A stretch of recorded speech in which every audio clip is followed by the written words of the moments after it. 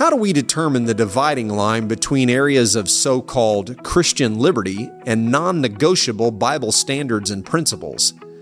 Dr. David K. Bernard answers this important question on this episode of Apostolic Life in the 21st Century. Welcome to Apostolic Life in the 21st Century, a podcast dedicated to helping modern-day believers live out the teachings of the first century church. This podcast is part of the teaching ministry of Dr. David K. Bernard.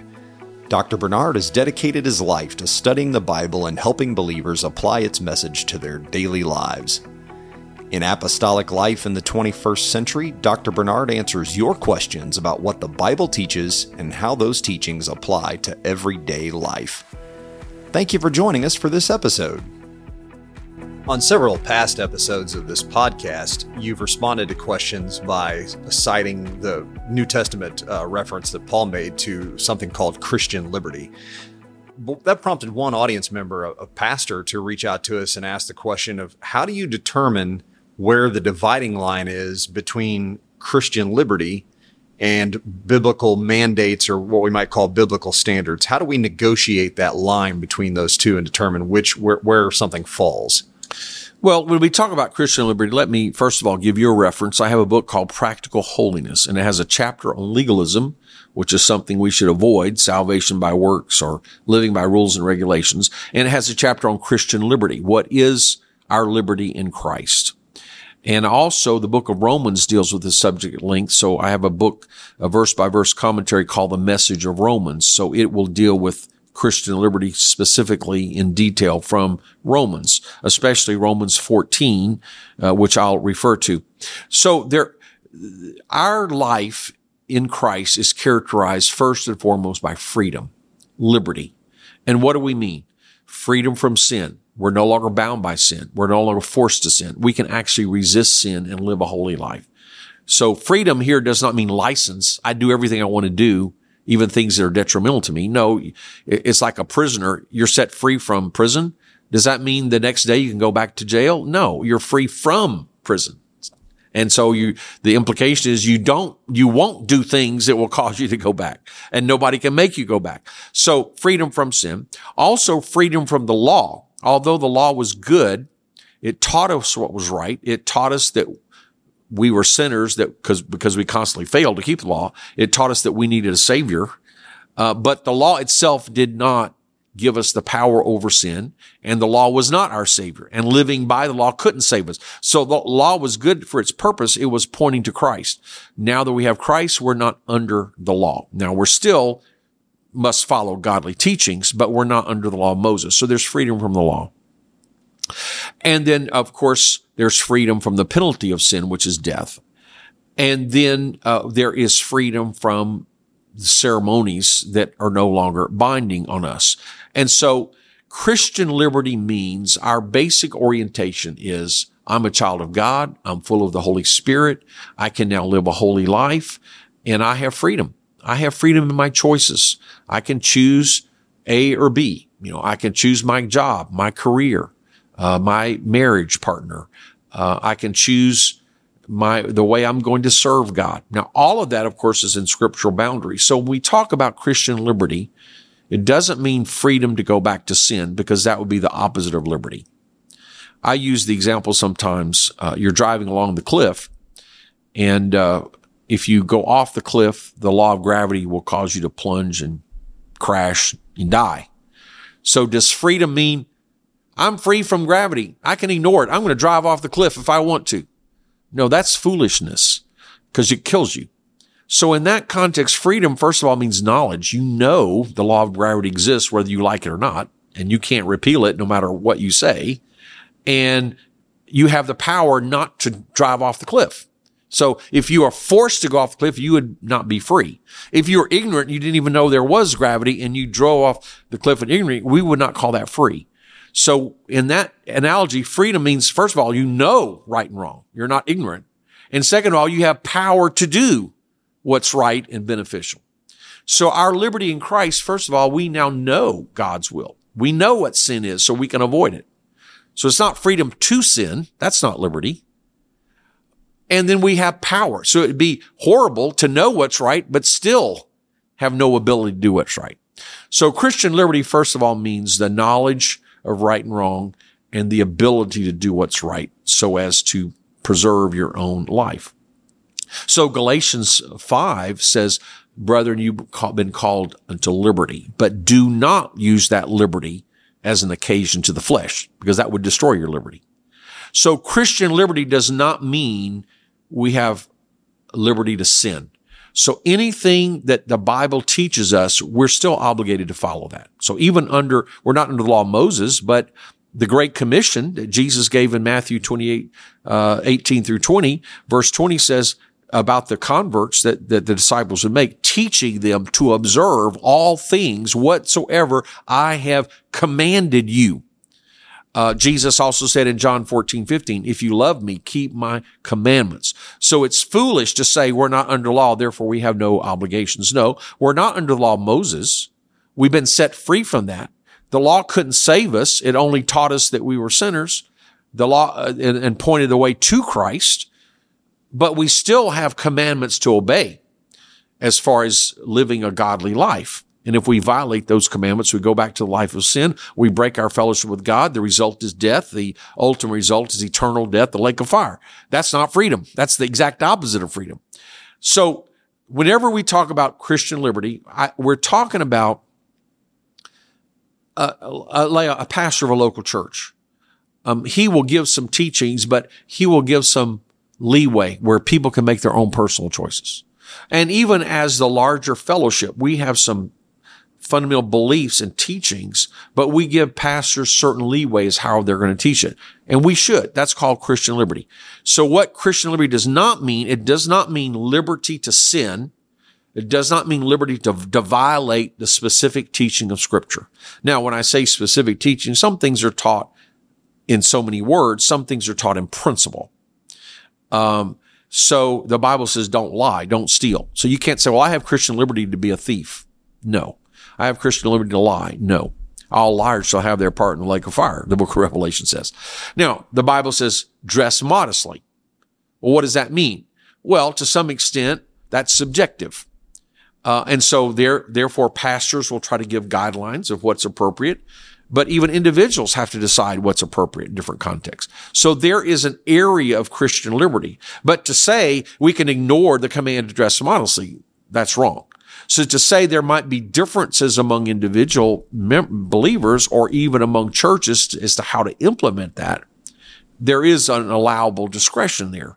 But to say we're just going to abandon that, the Bible teaches us not to wear ornamental jewelry. Well, some may say, well, I think a wedding ring is ornamental. I don't want to wear it. Another person might say, well, I feel like it's a very important symbol, especially in my culture. And if I'm not wearing it, people think I'm living in adultery or fornication. And so if I find something that's moderate, I feel like I should have that choice. Well, that could be an example where both people are saying, we want to follow the scriptural teaching. But in my context, my life, my culture, my city, my church, my society, I feel choice A is the best way to fulfill that scripture. Another person says, well, I think choice B. We can have differences even within the same fellowship because now if somebody says, I don't believe that scripture applies, I'm not going to follow it, I'm going to disobey it, well, then you shouldn't be part of our fellowship. So the guidelines would be what scripture teaches. The guidelines would be what's sinful or not. So Christian liberty properly applies to matters that are not dealt with in scripture or that are explicitly allowed differences in scripture. Or another way to say it, it's dealing with non-moral matters, not things of morality, but non-moral things. And so let's look at the specifics. Romans 14. The whole chapter is excellent in regard, but here's some, starting with verse 5. One person, well, no, maybe I should start with verse 1. Receive one who is weak in the faith, but not to disputes over doubtful things. For one believes he may eat all things, but he who is weak eats only vegetables. So Paul's giving the example. Really, in the church, we don't have the dietary laws of the Old Testament. So one person, and Paul is indicating, which is correct, you have liberty to eat what you want. You can eat pork if you want. but he who is weak eats only vegetables. So someone who feels like, you know what? And now it goes beyond just the Jewish law of pork, but maybe this guy, for some religious reason, thinks I shouldn't eat any meat. I should only eat vegetables. So Paul calls him weak because that's not really accurate. It's not really required. But even in that case, let not him who eats despise him who does not eat, and let not him who does not eat judge him who eats, for God has received him. So the person who is doing something which is allowable shouldn't ridicule the person who thinks, man, I better not eat pork or I better not eat any meat. And there could be people in the church like that like someone raised in a Hindu tradition, even though they become a Christian, they may not want to eat beef because it just is against their culture. Or I like to use the example of Americans. I grew up in Korea where it was acceptable to eat dog meat, especially in the summer and the hot time. It was considered healthy. Well, I tell the average American, you're free in Christ. You're not under the law. I would like to serve you a dog cutlet. Would you partake? Well, no. Well, what's the matter with you? You don't believe in liberty? Well, but I just don't want to. Even if it's not a sin, this is not something I wish to do. So I shouldn't make fun of you, say, what's wrong with you? You don't believe in liberty in Christ? I shouldn't make fun of you. On the other hand, the one who doesn't participate shouldn't judge the other. So you're eating meat, you're a big sinner, you're a hypocrite, you're going to hell because you're eating pork. Wait a minute. That is not a moral issue, and it's not a requirement of the New Testament. So therefore, the one who participates should not despise or ridicule the abstainer. The abstainer should not judge the participator. And now here's some pretty strong language. Verse 4, who are you to judge another servant? To his own master he stands or falls. Indeed, he will be made to stand, for God is able to make him stand. One person esteems, and now he gives another example. One person esteems one day above another. Another esteems every day alike. Let each be fully convinced in his own mind. He who observes the day observes it to the Lord. He who does not observe the day to the Lord, he does not observe it. He who eats to the Lord, for he gives God thanks. He who does not eat to the Lord, he does not eat and gives God thanks. And then he goes on to talk about, but we should be careful of not hurting a brother. So even though, let's say, I've got some new Christians and all their life they've been taught that it's a sin to eat pork. Well, if I just suddenly eat pork, even though that's allowable and scripture doesn't forbid it, they look at me, you just sinned, you just compromise. Well, if my leader is sinning, well, maybe he's a hypocrite. I should just leave the church, or maybe I should commit other things. And so you do have to be careful of your impact. So don't use your liberty to hurt one another. So going back to Galatians 5, we have liberty, but not for the flesh. And it also says, but serve one another in love. So don't use your liberty in a way that would hurt someone. So Paul goes on to explain back here in Romans 14:7, for none of us lives to himself, no one dies to himself. And then he explains that. Then verse 10, but why do you judge your brother? Or why do you show contempt for your brother? For we shall all stand before the judgment seat of Christ. And then he goes into verse 12. So then each of us shall give account of himself to God. God will be the judge. Therefore, verse 13, let us not judge one another anymore, but rather resolve this, not to put a stumbling block or a cause to fail in a brother's way. King James says offense. So some people say, well, that offends me, so you should abstain. But that's really not the context. It's the offense is something that causes a person to stumble. So if I'm a mature Christian and I don't think you should wear a tie, and I say, you know what, that offends me. You should not wear a tie because it's offensive to me. Well, that's not what it's talking about. But it's talking about the example I gave.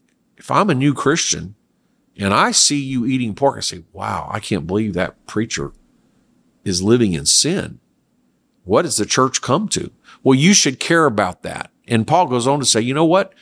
If eating meat would offend my brother, cause my brother to stumble, to backslide, lose his faith in God, I won't eat meat the rest of my life. Now, he's not really assuming that would be required, but he's just giving an illustration. So the offense is not the stronger brother getting mad, trying to force another person to conform to his version of what's appropriate conservative Christian values. But not giving offense means a weak Christian, a Christian with lacking full knowledge, or a new convert really misunderstanding your Christian liberty and causing them to lose their faith in God and backslide. Well, you should be careful not to do that. So let me summarize. We have liberty in non-moral matters. We have liberty where the Bible is silent or the Bible expressly gives discretion. And the examples we have here in Scripture of eating of certain food, the observance of certain days. So some people observe certain holidays, some don't. Now, we should not participate in pagan worship. But if some person says, well, I think I can participate in a holiday because I'm doing it unto the Lord, we should respect that. If someone else says, you know what, it has too many associations with paganism or with my past, and it's negative, so I'm not going to participate. Well, we should respect that. Someone says, and I had this case in my church in Austin, we dealt with these things, especially with people coming from different backgrounds, converts. I had some converts that said, we've learned that for reasons of health, we shouldn't eat meat. And we read Genesis the way we read it in the very beginning. God gave a vegetable diet. So we want to go back to God's original plan. So anybody that eats meat, they're wrong. I had to pull them aside and say, wait a minute. If that's your conviction, fine. But others have a different conviction, fine.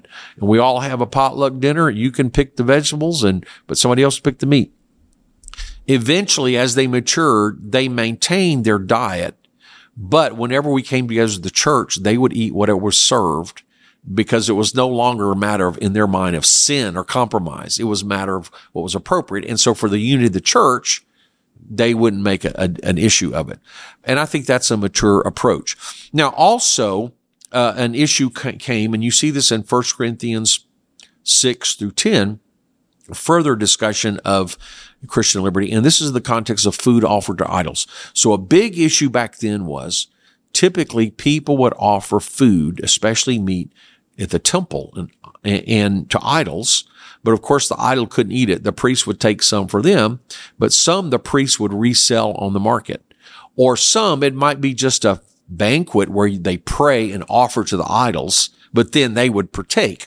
And so the question becomes, what if you go to somebody's house and you don't know, they may have dedicated all the food in the house to an idol, or maybe they went to the temple and they bought the meat back from the temple that had already been given to an idol. Well, should you eat of it or not? And so Paul says, look, an idol is nothing. An idol has no power over us.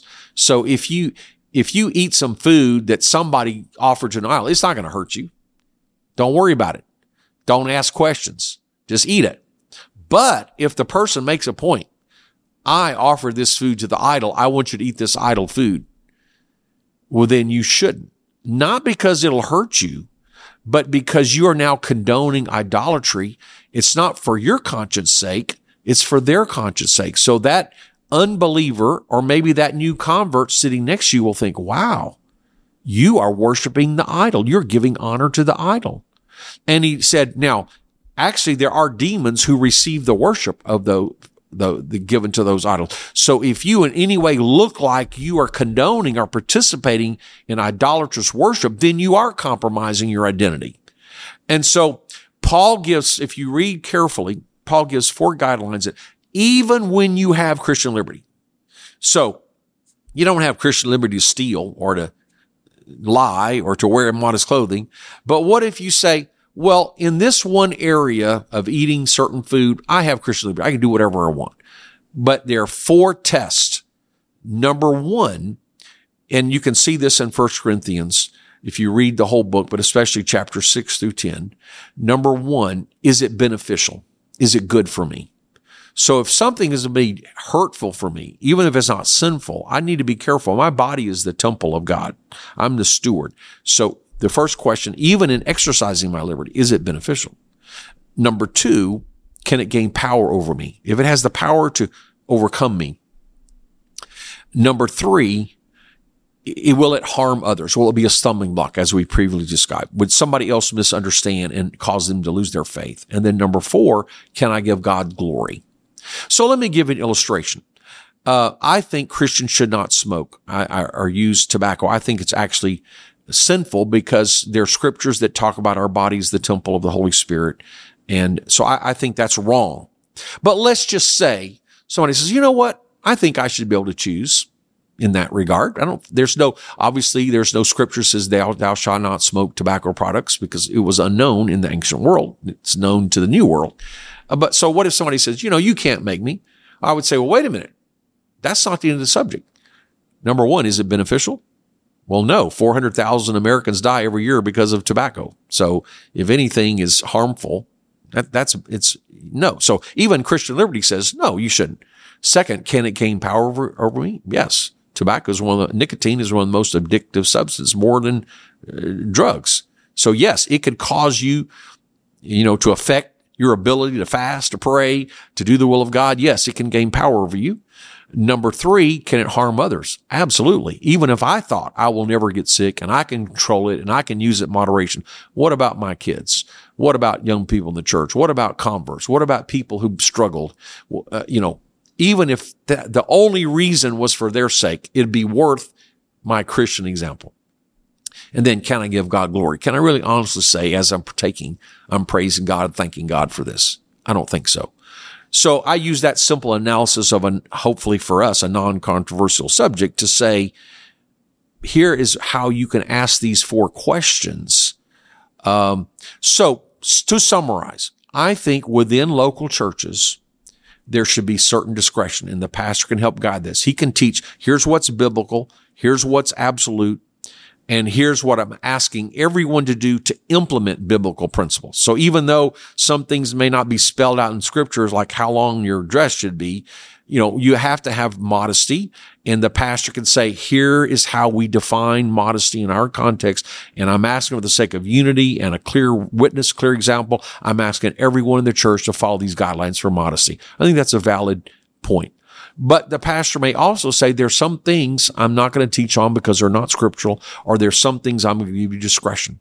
Like sometimes there are places we might go for entertainment or recreation that in one city might be wholesome. Another city might be greatly associated with drunkenness and sexual immorality and so on. So in one context, we may say it's okay to participate in a certain event or sport or activity, but in another place, it's advisable not to. Or sometimes the pastor may say, I'm going to give you discretion of which places would be wholesome, or maybe the pastor won't even say anything. So I think within a local church, there's a certain discretion. So where there's that discretion, each member should not attack and judge one another. Likewise, when it comes to churches across the fellowship, there should be a certain leeway. So we have the articles of faith. We have position papers. It spells out in pretty strong detail. I think we should all follow those. But places where scripture is silent, and even our organization has not taken an official position and put it in writing and everybody voted for it, well, then I think we should allow discretion. So one pastor should not attack another pastor in those areas of discretion. We need a mature, wholesome attitude for Christian liberty. That doesn't mean everybody go to the lowest common denominator of the newest convert or the newest church. We can disagree, but that doesn't mean we have to attack, ridicule, condemn, judge. We can say, you know what, some things we have to leave to God to judge. Now, if it's a harm to our local body or harm to our fellowship, we have to address it. But there's certain things we have to have a certain degree of respect, tolerance of differences, and Christian liberty. I think a mature understanding for a local church and a mature understanding of a fellowship is very important. We can't split over every preference. So I would like to say there are scriptural convictions that we should have. So whether I feel convicted or not doesn't matter. Scripture teaches it. I need to follow it. Gender distinction, modesty of dress, and so forth. Those are scriptural teachings. But there are personal convictions, which I think is advisable for me. And God may have indeed given it to me, but that doesn't mean it's for everybody else. And even a local church, the pastor may feel led in that environment and what God has called that church to do and to be, to ask the church to rally around certain points. But if it's not a scriptural teaching, we have to relegate it to a personal conviction or a pastoral preference. And I think even teaching as such has greater integrity and a greater a probability that people will gladly follow it when you're very clear and honest. Here's what I believe the Bible requires. Here's a biblical an application of a biblical principle that I'm asking everybody to do, as opposed to here's a pastoral preference that I want you to follow, and here's a personal conviction that I follow. When you have those categories defined, people are more likely to trust your overall leadership and teaching. So I do believe it's very important to teach on the local level and certainly to implement on the general level this concept of Christian liberty. Thank you for listening to this episode of Apostolic Life in the 21st Century. If you enjoy this podcast, please take a moment to give us a review on Apple Podcasts, Spotify, or your favorite podcast app. We also appreciate it when you share Apostolic Life in the 21st Century with a friend or family member. And make plans to join us again next time as we look at how the Bible applies to everyday life.